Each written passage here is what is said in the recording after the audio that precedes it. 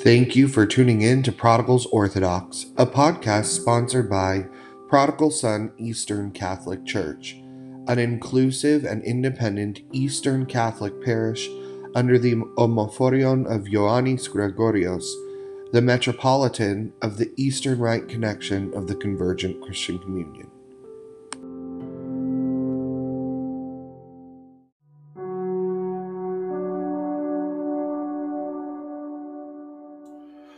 Please join together with me as we start this podcast in a time of prayer.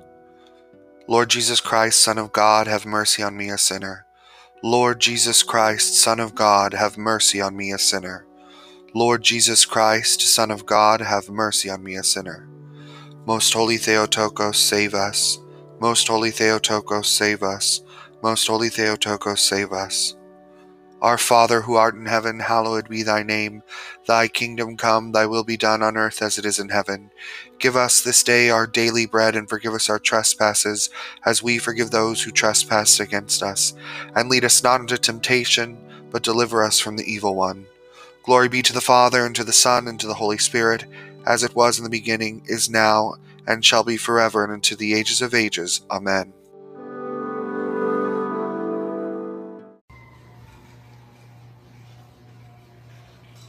I know we talk about this a lot, but in seasons where the focus on preparation is the time that we're in, I feel that I need to bring it up again.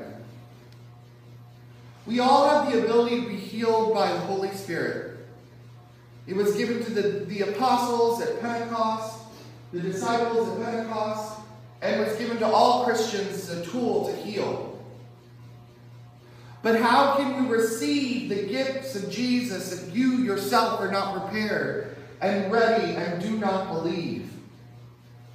I think that's what both of these stories are getting us ready for. Preparation. Being prepared to receive a miracle. The first part was talking about being in peace and believing, and the story of the gospel today was talking about these people who laughed at Jesus because he went and said that the daughter was alive when clearly she was dead. And he said, if you would just believe. Our Western brothers and sisters today are reading the story of Lazarus. So I find it kind of appropriate that we're getting two stories of Jesus resurrecting people from the dead in a season that talks about preparation. Now, you may not think about visions of resurrecting dead people as preparation, but the part of the story that reminds us of preparation is not coming from the miracle itself. That's going to happen whether we want it to or not. It's coming from the people of the story not wanting to believe Jesus, and then when the miracle happens is only when they believe. Now, doubting Thomas didn't believe that it was Jesus until he put his fingers in the wounds of Christ. And Jesus said that it was better for people to believe by faith than to need the physical evidence to believe. But sometimes we're not prepared to receive a miracle. We're not ready to have that unexplainable, incomprehensible force of Christ among us and in us and dwelling through us to heal us. Especially those of us who feel like we are lost. Especially those of us who feel like we have sin on our heart. But Christ makes it very clear in his teachings that if we believe in him and we believe that we can be closer to God through the works we do and the faith we have, that we will be one with him in the end. And that moreover, his gifts, the gifts he has given us, are still with us to this day. There's lots of people in this world who are hurting. But maybe they're hurting unnecessarily. Maybe Christ has been trying to reach them and they are not ready to receive the miracle. So we're approaching this season of the incarnation. We're preparing through fasting coming up soon for this season of the incarnation, which is the biggest miracle, in my opinion, before the resurrection. Because if the Word of God, the Logos, had never become incarnate, not only would we not be saved without still sacrificing the old ways, we wouldn't have heard the completion of God's message for humankind. Christ was the last chapter. Christ was the last testament to us. But not only did we learn about what humans need to do, we learned about how much more like God we are. Because instead of this faraway God of the Old Testament, who only comes down and intervenes when it seems that it's necessary, Christ walked among the common person and preached and lived with and like and as a common person. As Orthodox, we believe in this idea of theosis. It's a belief that we try to grow as Christ grew and try to perfect ourselves so that at the end, as we get closer to the heavenly kingdom and we look at ourselves, there's much more God present than there is human present. But we have to remember that Christ himself was both fully human and fully God. But any time the Father spoke to him, there wasn't an "are you sure" type of situation. Christ always thanked the Father for listening to him, but also thanked the Father for giving him the ability to do what he did. He was open to the miracles.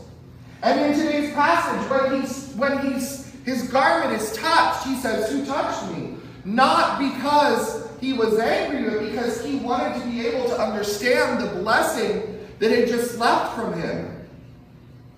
But there were all those people touching him, and if they were around him, they must have needed some type of miracle. Why would you go around the person who's apparently Messiah, God incarnate on earth, if you didn't need a miracle? Well, why was it that woman touching his garment that was healed? It's because she had prepared herself to receive the miracle that Christ had present for her. And the girl, the innocent girl, was healed because she was innocent of anything, and the parents further received a miracle through witnessing the healing. So we're reaching a time of preparation where we prepare to receive the incarnation of our Lord and Savior Jesus Christ. How many of you are hurting because you haven't properly prepared? How many of you are hurting because Christ has a miracle waiting for you, but you're not ready to receive it? Part of the beauty of the liturgical church is the act of reconciliation. Now, Protestants think that reconciliation is this scary thing that Catholics and Orthodox and Episcopalians and some Lutherans do, where we go and tell our deep, dark secrets to a priest, and the priest gives us 100 prayers to say, and then we go home crying. That is not the sacrament of reconciliation.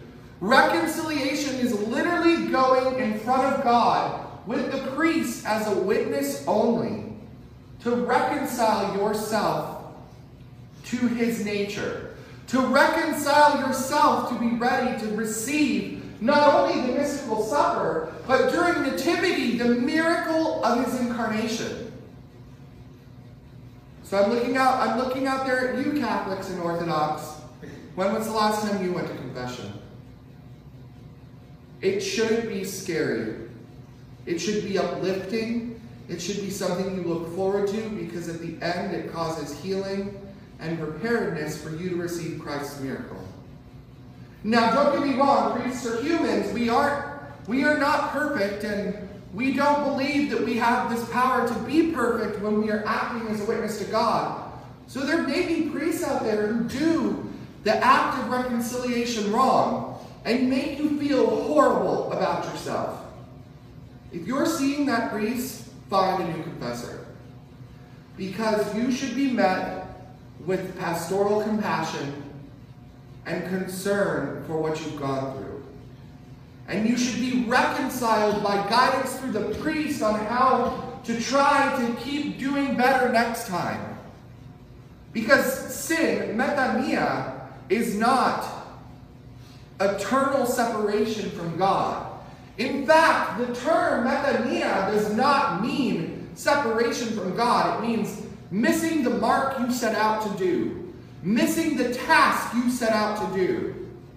So a priest's sole purpose during reconciliation should be to help you find ways to not miss the mark the next time. Now don't worry, we're not talking about actual shooting arrows or guns or anything like that, because if that's the type of thing we were talking about, I'd be in trouble because I don't have a good aim. What we're talking about is letting go of our humanness and making that mark of theosis present in the world for everyone who meets us. Someone should meet you and after talking to you for 10 or 15 minutes say or think, why is this person different? They seem so genuine. They seem so happy. What is this weird thing? That should be the theosis that Christ shows through us to others. That should be why someone comes to your church, because they see how Christ-filled you are. But you cannot receive the presence of Christ or the miracles of Christ or the healing of Christ if you are not ready. And in our church and in our belief, whether you're receiving public confession in the Anglican Communion or private confession here in the Eastern Christian and Catholic confessions, it starts with reconciling oneself with the church. So all Christians out there, no matter how you believe confession works, Christ is coming.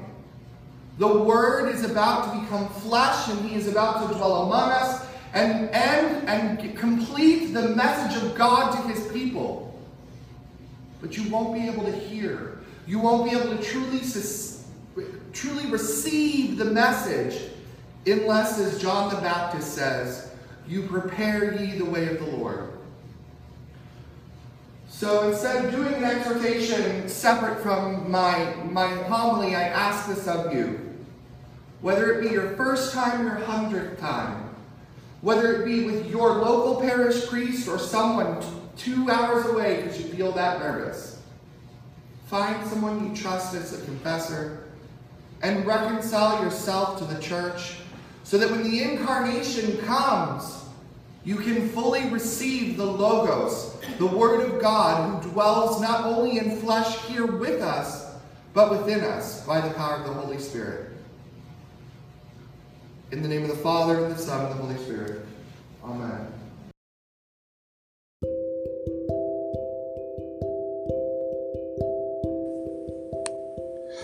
Thank you for listening to our podcast. If you felt blessed by the message and would like to join us, come and see by joining us for worship every Sunday in the Faith Hall at Good Shepherd Lutheran Church in the Colony, Texas. You can also find out more information about us and leave us a donation if you feel so called to support our ministry, or you can join our member registry and subscribe to our newsletter by going to prodigalsonecc.org. We can also be found on Facebook by going to facebook.com/prodigalsonecc and on Instagram @prodigalsonecc. Thank you and God bless.